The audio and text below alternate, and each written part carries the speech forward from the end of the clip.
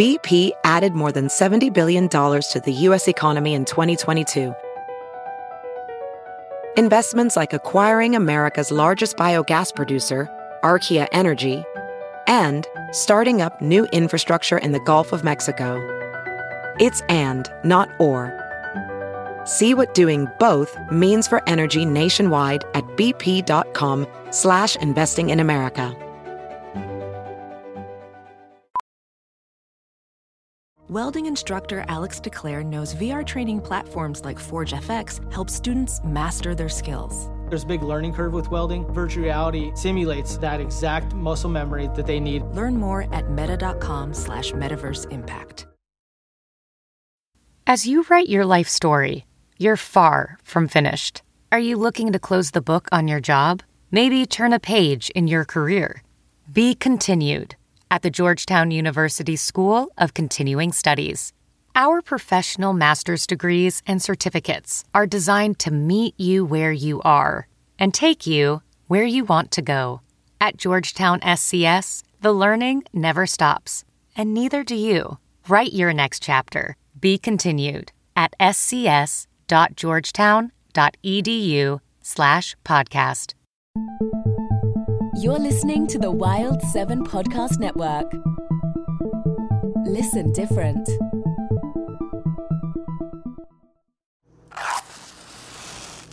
Oh, for a muse of fire that would ascend. It was the best of times. It was the worst of times. Because men groping in the Arctic darkness had found a yellow metal. I expected this reception. All men hate the wretched. If I loved you less, I might be able to talk about it more. Lord, I thought we were through with those Martians. You are now listening to Storyscapes on the Wild 7 Podcast Network.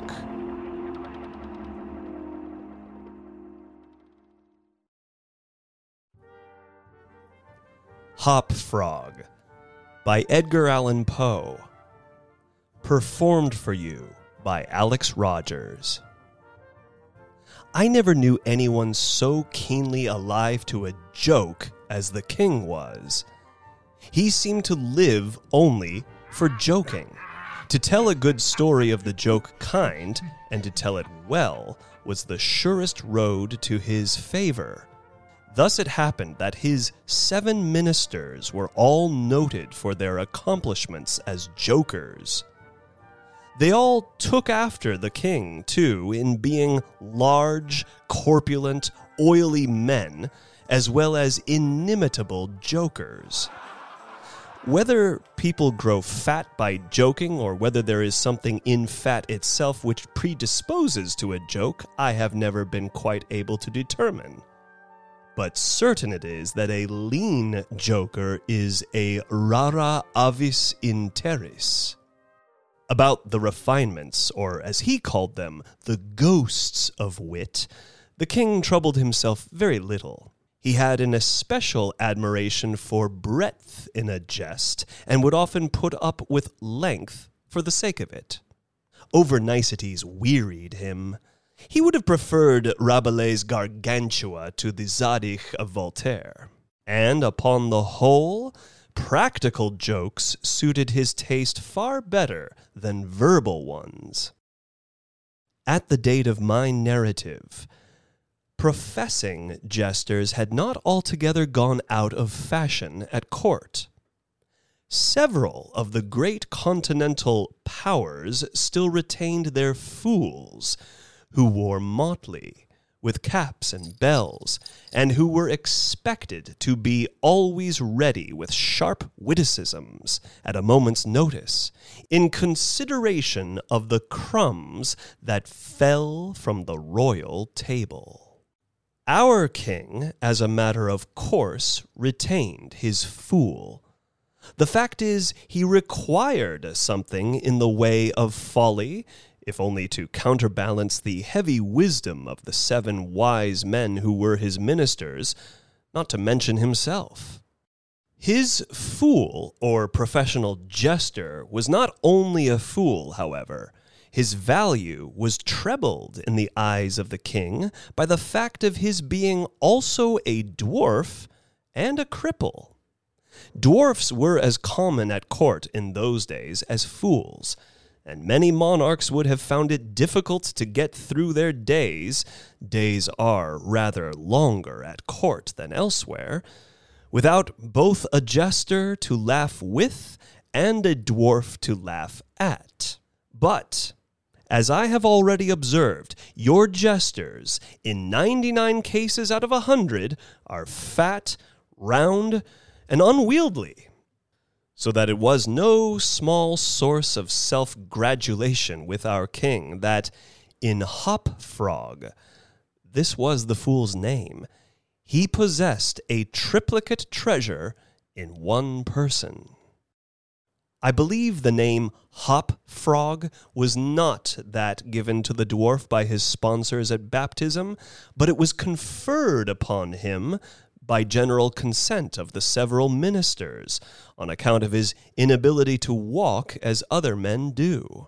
In fact, Hop Frog could only get along by a sort of interjectional gait, something between a leap and a wriggle, a movement that afforded illimitable amusement and, of course, consolation to the king, for, notwithstanding the protuberance of his stomach and a constitutional swelling of the head, the king, by his whole court, was accounted a capital figure. But although Hop Frog, through the distortion of his legs, could move only with great pain and difficulty along a road or floor, the prodigious muscular power which nature seemed to have bestowed upon his arms by way of compensation for deficiency in the lower limbs enabled him to perform many feats of wonderful dexterity where trees or ropes were in question or anything else to climb. At such exercises, he certainly much more resembled a squirrel or a small monkey than a frog. I'm not able to say with precision from what country Hop Frog originally came. It was from some barbarous region, however, that no person ever heard of, a vast distance from the court of our king. Hop Frog and a young girl, very little less dwarfish than himself, although of exquisite proportions and a marvelous dancer, had been forcibly carried off from their respective homes in adjoining provinces and sent as presents to the king by one of his ever-victorious generals. Under these circumstances, it is not to be wondered at that a close intimacy arose between the two little captives. Indeed, they soon became sworn friends. Hop Frog, who, although he made a great deal of sport, was by no means popular, had it not in his power to render Trippetta many services, but she, on account of her grace and exquisite beauty, although a dwarf, was universally admired and petted. So she possessed much influence, and never failed to use it whenever she could for the benefit of Hop Frog. On some grand state occasion, I forget which, the king determined to have a masquerade. And whenever a masquerade or anything of that kind occurred at our court, then the talents both of Hop Frog and Trippetta were sure to be called into play. Hop Frog, in especial, was so inventive in the way of getting up pageants, suggesting novel characters, and arranging costume for masked balls, that nothing could be done, it seems, without his assistance. The night appointed for the fete had arrived. A gorgeous hall had been fitted up under Trippetta's eye, with every kind of device which could possibly give éclat to a masquerade. The whole court was in fever of expectation, As for costumes and characters, it might well be supposed that everybody had come to a decision on such points. Many had made up their minds as to what roles they should assume, a week or even a month in advance. And in fact, there was not a particle of indecision anywhere, except in the case of the king and his 7 ministers. Why they hesitated, I could never tell, unless they did it by way of a joke. More probably, they found it difficult on account of being so fat to make up their minds. At all events, time flew, and, as a last resource, they sent for Trippetta and Hopfrog. When the 2 little friends obeyed the summons of the king, they found him sitting at his wine with the 7 members of his cabinet council. But the monarch appeared to be in a very ill humor. He knew that Hopfrog was not fond of wine, for it excited the poor cripple almost to madness, and madness is no comfortable feeling. But the king loved his practical jokes and took pleasure in forcing Hopfrog to drink and, as the king called it, to be merry. "Come here, Hopfrog," said he, as the jester and his friend entered the room. "Swallow this bumper to the health of your absent friends." Here, Hopfrog sighed. "And then let us have the benefit of your invention. We want characters. Characters, man!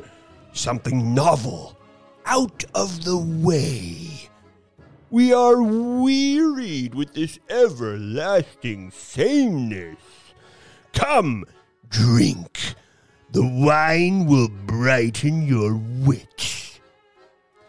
Hopfrog endeavored, as usual, to get up a jest in reply to these advances from the king, but the effort was too much. It happened to be the poor dwarf's birthday, and the command to drink to his absent friends forced the tears to his eyes. Many large, bitter drops fell into the goblet as he took it, humbly, from the hand of the tyrant. Roared the latter, as the dwarf reluctantly drained the beaker. "See what a glass of good wine can do? Why, your eyes are shining already." Poor fellow, his large eyes gleamed, rather than shone, for the effect of wine on his excitable brain was not more powerful than instantaneous. He placed the goblet nervously on the table and looked round upon the company with a half-insane stare. They all seemed highly amused at the success of the king's joke. "And now to business," said the prime minister, a very fat man. "Yes," said the king. "Come, Hopfrog, lend us your assistance. Characters, my fine fellow. We stand in need of characters. All of us." And as this was seriously meant for a joke, his laugh was chorused by the 7.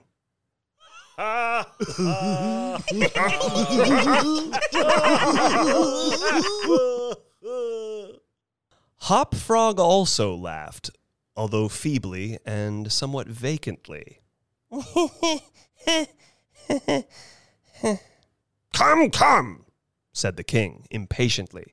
"Have you nothing to suggest?" "I am endeavoring to think of something novel," replied the dwarf, abstractedly, for he was quite bewildered by the wine. "Endeavoring?" cried the tyrant fiercely. "What do you mean by that?" "Ah, I perceive. you are sulky and want more wine. Here, drink this. And he poured out another goblet full and offered it to the cripple, who merely gazed at it, gasping for breath. Drink, I say, shouted the monster. Or by the fiends. The dwarf hesitated. The king grew purple with rage. The courtiers smirked. Trippetta, pale as a corpse, advanced to the monarch's seat and, falling on her knees before him, implored him to spare her friend. The tyrant regarded her for some moments in evident wonder at her audacity. He seemed quite at a loss what to do or say, how most becomingly to express his indignation. At last, without uttering a syllable, he pushed her violently from him and threw the contents of the brimming goblet in her face. The poor girl got up as best she could, and, not daring even to sigh, resumed her position at the foot of the table. There was a dead silence for about half a minute, during which the falling of a leaf or of a feather might have been heard. It was interrupted by a low but harsh and protracting grating sound, which seemed to come at once from every corner of the room. What? What are you making that noise for? Demanded the king, turning furiously to the dwarf. The latter seemed to have recovered, in great measure, from his intoxication, and looking fixedly but quietly into the tyrant's face, merely ejaculated, I? How could it have been me? The sound appeared to come from without, observed one of the courtiers. I fancy it was the parrot at the window, wetting his bill upon his cage wires. True, replied the monarch, as if much relieved by the suggestion. But, on the honor of a knight, I could have sworn that it was the gritting of this vagabond's teeth. Welding instructor Alex DeClaire knows firsthand how VR training platforms like ForgeFX can help meet the demand for skilled workers. Anywhere you go look, there's going to be a shortage of welders. VR training can help welding students learn the skills they need to begin and advance in their career. The beauty of virtual reality is it simulates that exact muscle memory that they need. Explore more stories like Alex's at meta.com/metaverseimpact. Ready to elevate your home? Picture this: central heating, a cozy fireplace, or your dream walk-in closet. Build a backyard oasis, go green with solar panels, or start a business. It's all possible with Figure's home equity line of credit. Unlock up to $400,000. Apply online in 5 minutes. Funding in as little as 5 days. Head to Figure.com and transform your home. Figure Lending LLC, DBA Figure, Equal Opportunity Lender, NMLS 1717824. Terms and conditions apply. Visit Figure.com for more information. For licensing information, go to www.nmlsconsumeraccess.org. Hereupon, the dwarf laughed. The king was too confirmed a joker to object to anyone's laughing, and displayed a set of large, powerful, and very repulsive teeth. Moreover, he avowed his perfect willingness to swallow as much wine as desired. The monarch was pacified, and having drained another bumper with no very perceptible ill effect, Hop Frog entered at once, and with spirit, into the plans for the masquerade.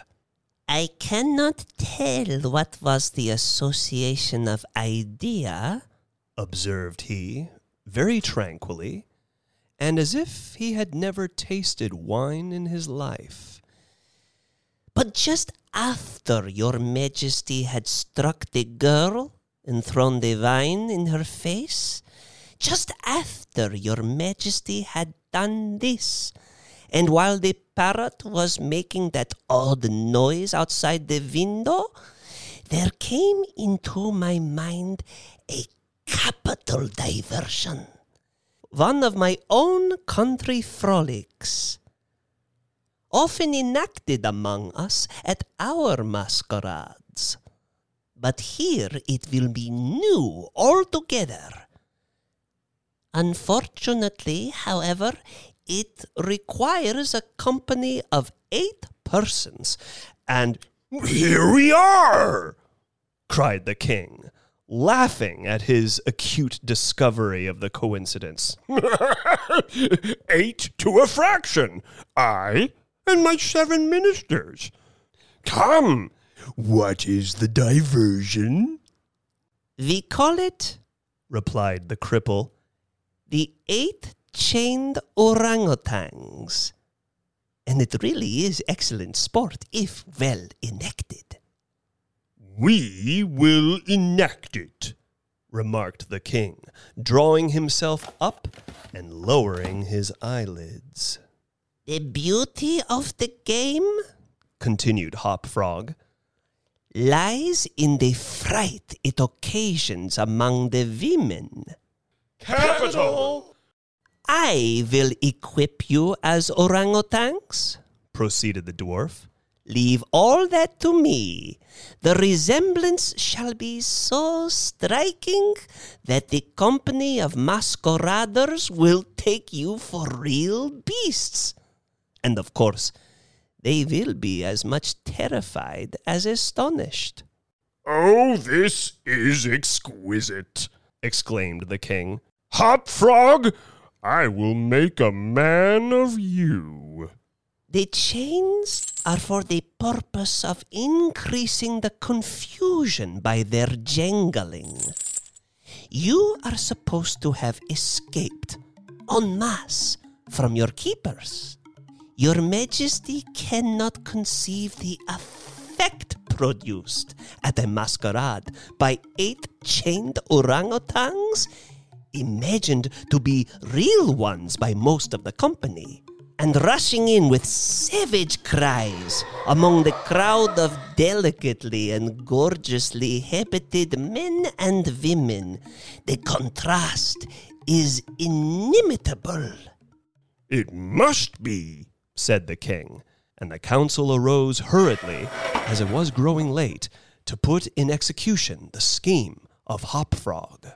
His mode of equipping the party as orangutans was very simple, but effective enough for his purposes. The animals in question had, at the epoch of my story, very rarely been seen in any part of the civilized world, and as the imitations made by the dwarf were sufficiently beast-like and more than sufficiently hideous, their truthfulness to nature was thus thought to be secured. The king and his ministers were first encased in tight-fitting stockinette shirts and drawers. They were then saturated with tar. At this stage of the process, someone of the party suggested feathers, but the suggestion was at once overruled by the dwarf, who soon convinced the 8 by ocular demonstration that the hair of such a brute as the orangutan was much more efficiently represented by flax. A thick coating of the latter was accordingly plastered upon the coating of tar. A long chain was now procured. First, it was passed about the waist of the king and tied. Then about another of the party, and also tied. Then about all successively, in the same manner. When this chaining arrangement was complete, and the party stood as far apart from each other as possible, they formed a circle. And to make all things appear natural, Hop Frog passed the residue of the chain in 2 diameters at right angles across the circle, after the fashion adopted at the present day by those who capture chimpanzees or other large apes in Borneo. The grand saloon in which the masquerade was to take place was a circular room, very lofty, and receiving the light of the sun only through a single window at the top. At night, the season for which the apartment was especially designed, it was illuminated principally by a large chandelier, depending by a chain from the center of the skylight, and lowered or elevated by means of a counterbalance as usual. But, in order not to look unsightly, this latter passed outside the cupola and over the roof. The arrangements of the room had been left to Trippetta's superintendence, but in some particulars it seems she had been guided by the calmer judgment of her friend the dwarf. At his suggestion, it was that, on this occasion, the chandelier was removed. Its waxen drippings, which in weather so warm as it was quite impossible to prevent, would have been seriously detrimental to the rich dresses of the guests who, on account of the crowded state of the saloon, could not all be expected to keep from out its center. That is to say, from under the chandelier. Additional sconces were set in various parts of the hall out of the way, and a flambeau emitting sweet odor was placed in the right hand of each of the caryatides that stood against the wall, some 50 or 60 altogether. The 8 orangutans, taking Hop Frog's advice, waited patiently until midnight, when the room was thoroughly filled with masqueraders, before making their appearance. No sooner had the clock ceased striking, however, than they rushed, or rather rolled in, all together, for the impediment of their chains caused most of the party to fall, and all to stumble as they entered. The excitement among the masqueraders was prodigious, and filled the heart of the king with glee. As had been anticipated, there were not a few of the guests who supposed the ferocious-looking creatures to be beasts of some kind in reality, if not precisely orangutans. Many of the women swooned with affright, and had not the king taken the precaution to exclude all weapons from the saloon, his party might soon have expiated their frolic in their blood. As it was, a general rush was made for the doors, but the king had ordered them to be locked immediately upon his entrance, and, at the dwarf's suggestion, the keys had been deposited with him. While the tumult was at its height, and each masquerader attentive only to his own safety, for in fact there was much real danger from the pressure of the excited crowd, the chain by which the chandelier originally hung, and which had been drawn up on its removal, might have been seen very gradually to descend until its hooked extremity came within 3 feet of the floor. Soon after this, the king and his 7 friends, having reeled about the hall in all directions, found themselves at length in its center, and, of course, in immediate contact with the chain. While they were thus situated, the dwarf, who had followed closely at their heels, inciting them to keep up the commotion, took hold of their own chain at the intersection of the 2 portions which crossed the circle diametrically and at right angles. Here, with the rapidity of thought, he inserted the hook from which the chandelier had been wont to depend, and in an instant, by some unseen agency, the chandelier chain was drawn so far upwards as to take the hook out of reach and, as an inevitable consequence, to drag the orangutans together in close connection and face to face. The masqueraders, by this time, had recovered, in some measure, from their alarm, and, beginning to regard the whole matter as a well-contrived pleasantry, set up a loud shout of laughter at the predicament of the apes.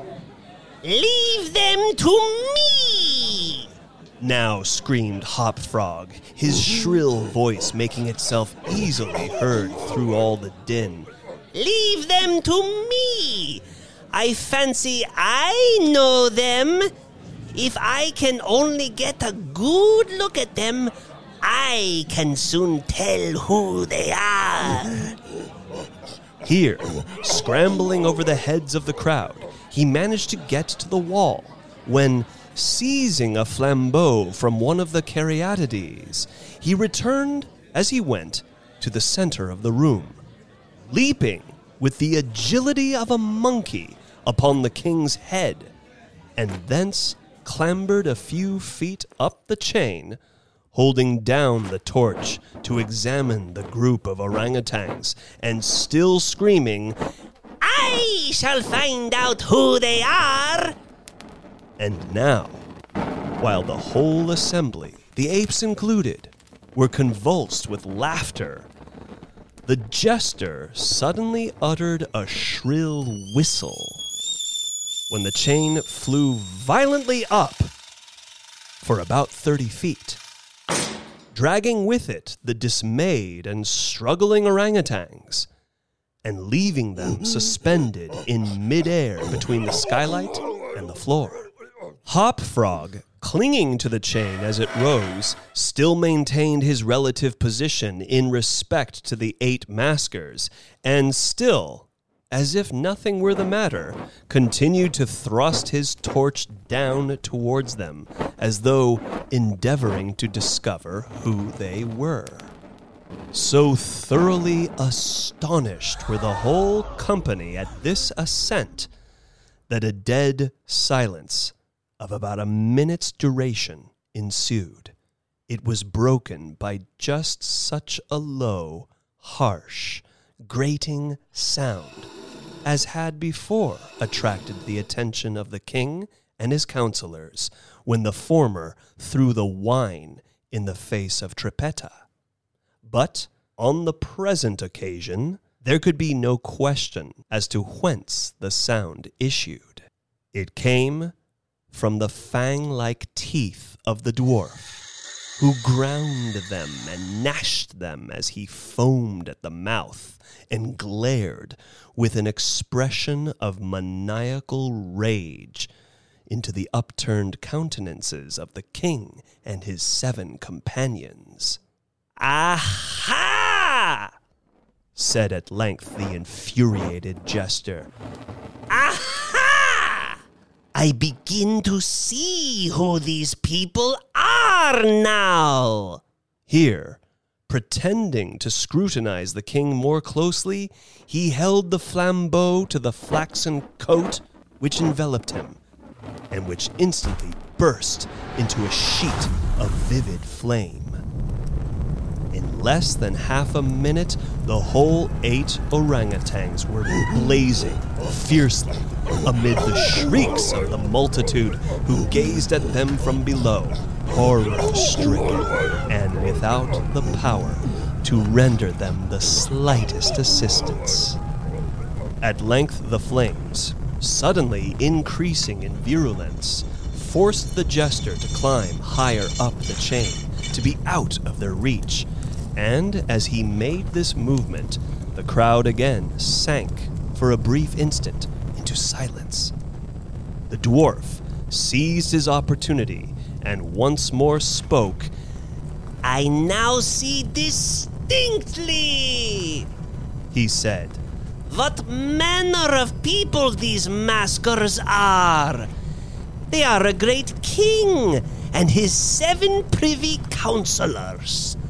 A king who does not scruple to strike a defenseless girl, and his 7 councillors who abet him in the outrage.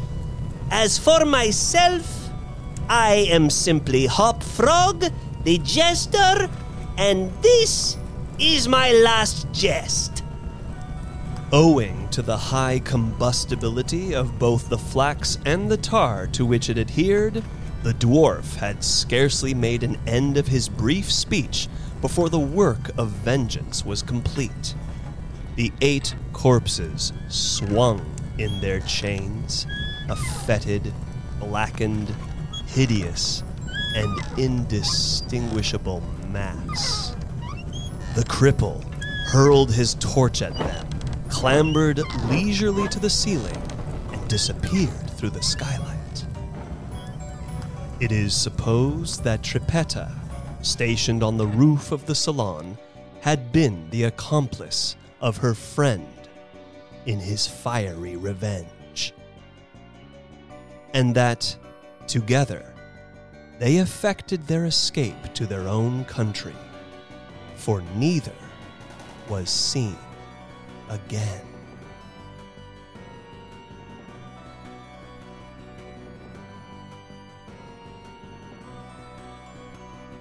You have been listening to Storyscapes on the Wild 7 Podcast Network.